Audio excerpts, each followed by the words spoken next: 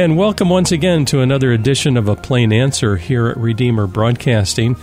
I'm Dan Elmendorf. On the Skype line with us today is Robert Bryce. He's a visiting fellow at the Foundation for Research on Equal Opportunity. He's host of the Power Hungry podcast, co-producer of the documentary Juice, How Electricity Explains the World, and also an author, and he can tell us about those books later. Robert, it's an honor to have you on with us today. Well, thank you, Dan. Thanks for asking me. I found out about you because you had written an article in the Daily Signal, and that's how I came across your name. The article was titled Blackouts Loom in California as Electricity Prices Are Absolutely Exploding. And I don't know, I think this is a major thing because electricity affects all of us, and if it's affecting California, before long it's going to affect New York. So, Robert, take it away. Well, I think you've hit it just right, exactly on the nose there, Dan, on the dot, on the nail, on the head. Pick your metaphor, but yes, California has long been seen as the bell cow, right? The leader in fashion, leader in design and in regulatory things as well. And what we're seeing in California is nothing short of a disaster when it comes to affordable energy. And this is something that I've become increasingly concerned about. And in particular, you mentioned I'm a visiting fellow at the Foundation for Research on Equal Opportunity. It's the affordability of energy. And when I look at these decarbonization plans, and really pretty much regardless of which ones you're talking about, whether it's subsidies for electric vehicles, whether you're talking about renewable energy mandates or rooftop solar, ultimately they are designed, or ultimately the beneficiaries are wealthy people, and the people who get hurt are the low and middle income consumers. Yes. And we see this over and over and over again. And it's really concerning, but it's particularly concerning in California because as I pointed out in the piece that I published, it was originally published in Real Clear Energy. In the last year alone, in 2020, electricity prices in California went up 7.5%. That was in 1 year. It was 7 times the electricity price increase seen in the rest of the U.S., and that comes on top of a 40% increase that occurred over the last decade. And state regulators are predicting a 40% increase over the coming decade. So California, I don't want to get too technical on you here, but they're screwed. I mean, there's so many problems. But one of the key ones is that this affordability crisis in a state that has the highest poverty rate in America and the largest Latino population. So for all of these woke climate policies, they're incredibly regressive on the low and middle income and minority communities. Now, there's a push to go to electric vehicles. And I'm not against electric vehicles, but won't that increase the load on the grid? You're right. And it's one of the issues that is remarkable to me, that this idea, we'll electrify everything. This is the push from a lot of climate activists, that the way we solve climate change, and I don't know how they think they can do it with the U.S. alone when China is building coal-fired power plants by the tens of gigawatts. That's true. But nevertheless, this is how we solve the climate crisis, is to electrify everything. Well, the process of attempting to electrify transportation alone in the United States and then add an enormous amount of new demand onto the electric grid, and particularly in places like California where the grid is already straining under existing demand, explain how it's going to be done. This is the part where the whole argument falls down, is that they don't explain who's going to pay for this. How are they going to do it? Where are they going to build the transmission lines? How are you going to site all this renewable capacity in a state like California? Or you even see it, you're in New York State, same dynamic there over land use conflicts, where rural communities are saying, we don't want your stupid wind turbines and your big solar projects because this is our neighborhood and we want to keep it the way it is.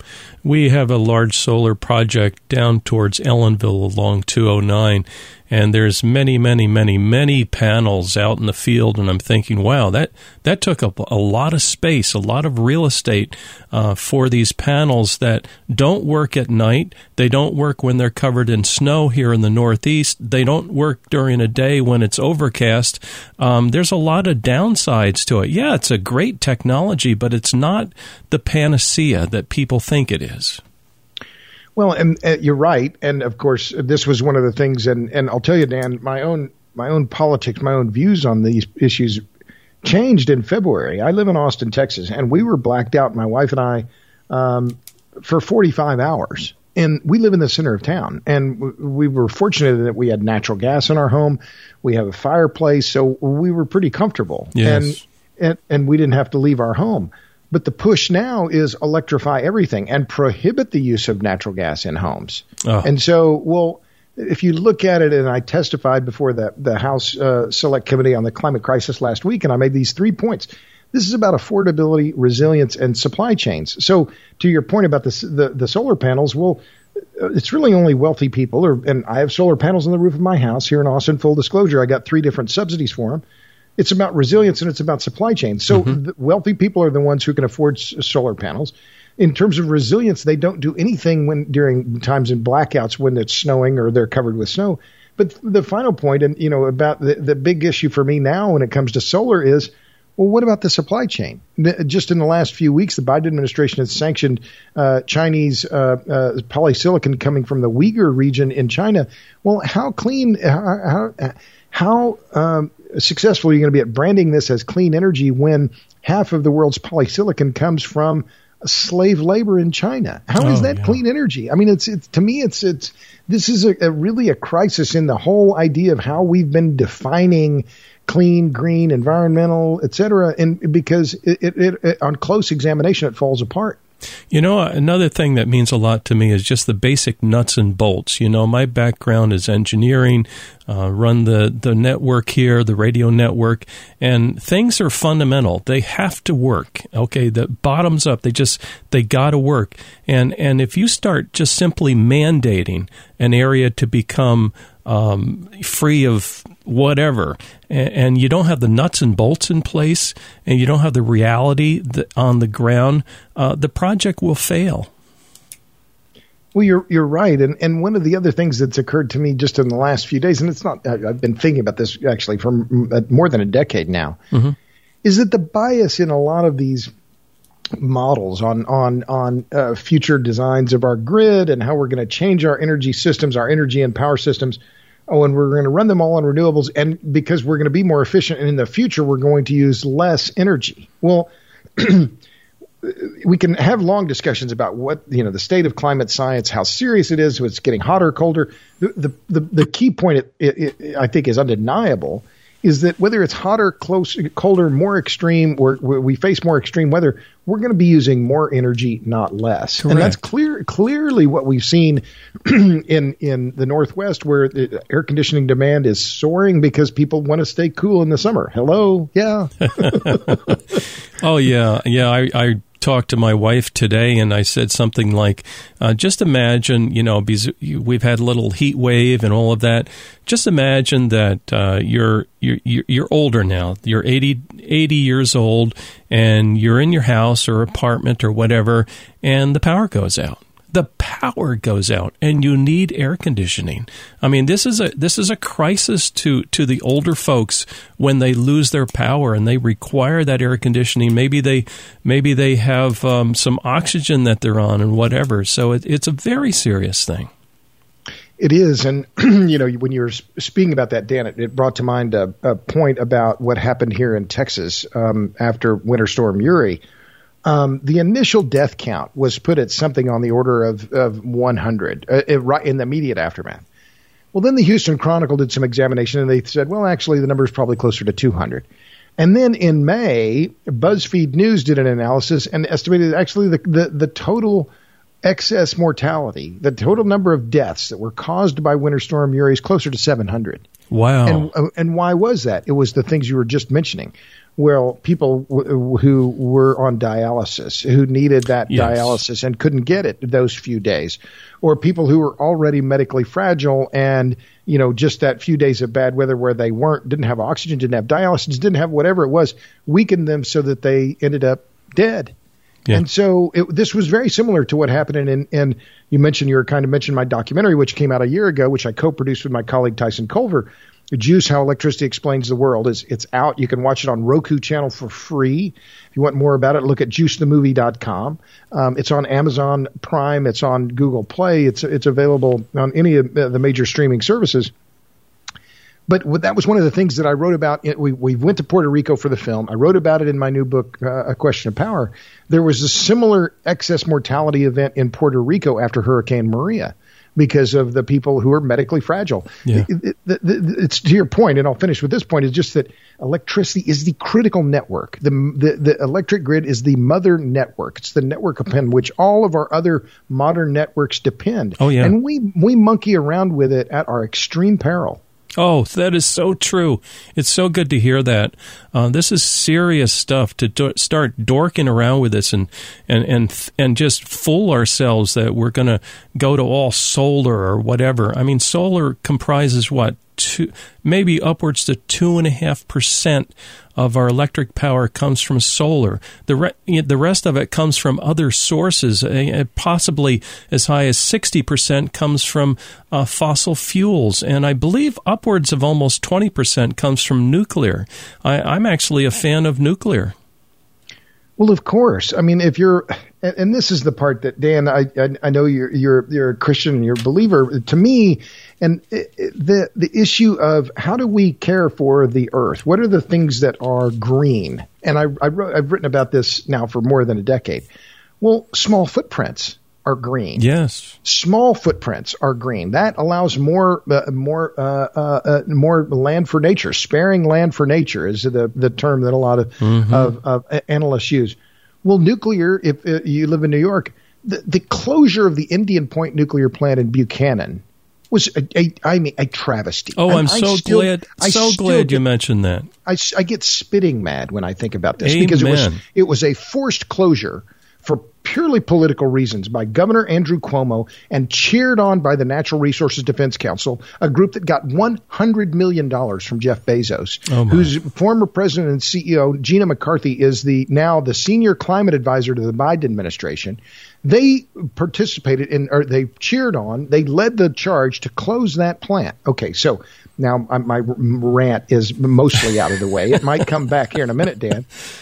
But to replace that 16 terawatt hours a year of electricity, of energy that was produced from that plant, which covered 1 square kilometer, to produce that same 16 terawatt hours of electricity per year with wind energy would require covering at least 1,300 square kilometers with wind turbines. Well, you can't do it in New York. No. If you live in New York, if you look at the towns of Yates, Somerset, Niagara County, Erie County, they've all come out in direct opposition to the spread of wind and solar projects. They don't want them in their neighborhoods. And so if the idea of stewardship, if we are supposed to take care of what we were given, our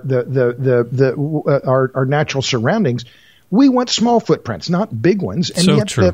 And yet the gospel, if I can use that word on a Christian broadcasting network, the gospel that is being preached by the Sierra Club, the Natural Resources Defense Council, Environmental Defense Fund, 350.org, Greenpeace, et cetera, is we're going to cover the countryside with solar and wind turbines. Well, that's just it's an abomination. I'm a bird watcher. The idea that you would cover such vast areas with wind and solar projects is absolute lunacy. I laugh because you just thrill me just to hear you say all this. It's so true, so very true. What else ticks you off? Well, let me see. You only have 30 minutes here, Elmendorf. I got a long list. The designated hitter rule in baseball. I mean, come on. If the pitcher is going to play, make him hit. And don't get a bye. I'm tired. My elbow hurts. Well, you get up there and you swing the bat anyway. How about that one? That one really ticks me off. If you're going to play baseball, you have to play. You can't just say, oh, no, somebody else hits better, so he gets to hit for me. No, you have to play. Someone told me that when Indian Point shut down, a sad scene developed, and that is they hung all these hard hats along the fence to indicate the many, many jobs that were lost in, I want to say, our region. It's further south of where I live. But it not just ticked me off like it did you, but it's also so sad when unnecessarily jobs are lost. Oh, absolutely. And, I mentioned Juice, and we visited Indian Point, and we filmed there. Wow. And it was, I've been lucky in my life. I'm a journalist. I've been a reporter all my life. I've never really had a real job. And in 30 or 40, 35 years of doing this, I've visited a lot of interesting places. I've been in underground coal mines. I've been in above ground coal mines. I've been in refineries. I've visited geothermal plants, hydro plants. I've seen a lot of, amazing industrial sites, but Indian Point was a whole nother level. I mean, it was just a remarkable bit of technology, and it should be seen in America as one of Emmett Penny wrote a beautiful essay in the American Conservative a few weeks ago. He called them our industrial cathedrals. And I thought, wow, now that's a beautiful term. It is. Because this is the apogee of our technology, the acme, the zenith. This is the best that we have come up with in terms of producing electricity. And it was shut down for craven political gain. That's right. By a very small group, a very powerful so-called environmental groups, because they just wanted to be able to throw their power around. I don't think there was anything else in it except we're going to show you that we have the juice in order to close this down. And just a final point on that, Dan, when how you're at a party or something, or you're at a thing, and you think of that line you should have said, or you think of the thing that you should have realized. We were in the turbine hall for Unit 2 reactor at Indian Point. This was 3 years ago. Mm-hmm. And there was one section where we're in the turbine hall, and it's the turbine shaft for all of the generation that comes out of that one reactor, which is over 1,000 megawatts. And you could see in the entire length of the turbine shaft, it was almost all obscured except for one section where you could see the metal itself spinning. And it's about an 8-inch in diameter steel shaft, and all of the rest of the turbine equipment was running around this same shaft. And later I realized we didn't film that, and why we not? Of course I thought, well, should have. In hindsight, of course, everything's 20/20. But that one turbine shaft was running 1 out of every 8 elevators in the city of New York, 1 out of every 8 lights, 1 out of every 8 iPhones, computers. You name it, was being motivated by the energy that was being generated by the spinning steel right there. Yes. And on this remarkably small footprint. And yet they closed it down. I mean, it's a travesty. It's an absolute travesty. It is. By losing that site, we've put ourselves that much closer to failure here in New York. Absolutely. Oh, we're right on the edge as it is anyway. And it is irksome. We got just a few minutes left. Why don't you tell us a little bit about the books you have written and how people can learn more, where they can go to order them, and that sort of thing? Sure. So my recent book, it came out in March of last year. And by the way, so my book, it's called A Question of Power, Electricity and the Wealth of Nations. And I wrote the book and made the documentary in parallel, which I don't recommend in retrospect. It was not an easy effort, but I got them done. But I'm proud of both of them. And the gist of the book is that electricity is the key motivator for society. This is the most important and fastest growing form of energy in the world. And everything we do, nearly everything we read, eat, touch, or wear has in one way or another been electrified. And so we need to generate a whole lot more electricity globally so we can bring more people out of the dark and into the light. We need, especially for women and girls. This is absolutely essential in the developing world for women to stop washing clothes by hand. The more time they're washing clothes by hand is the less time they have in the library, in the school, in the workplace.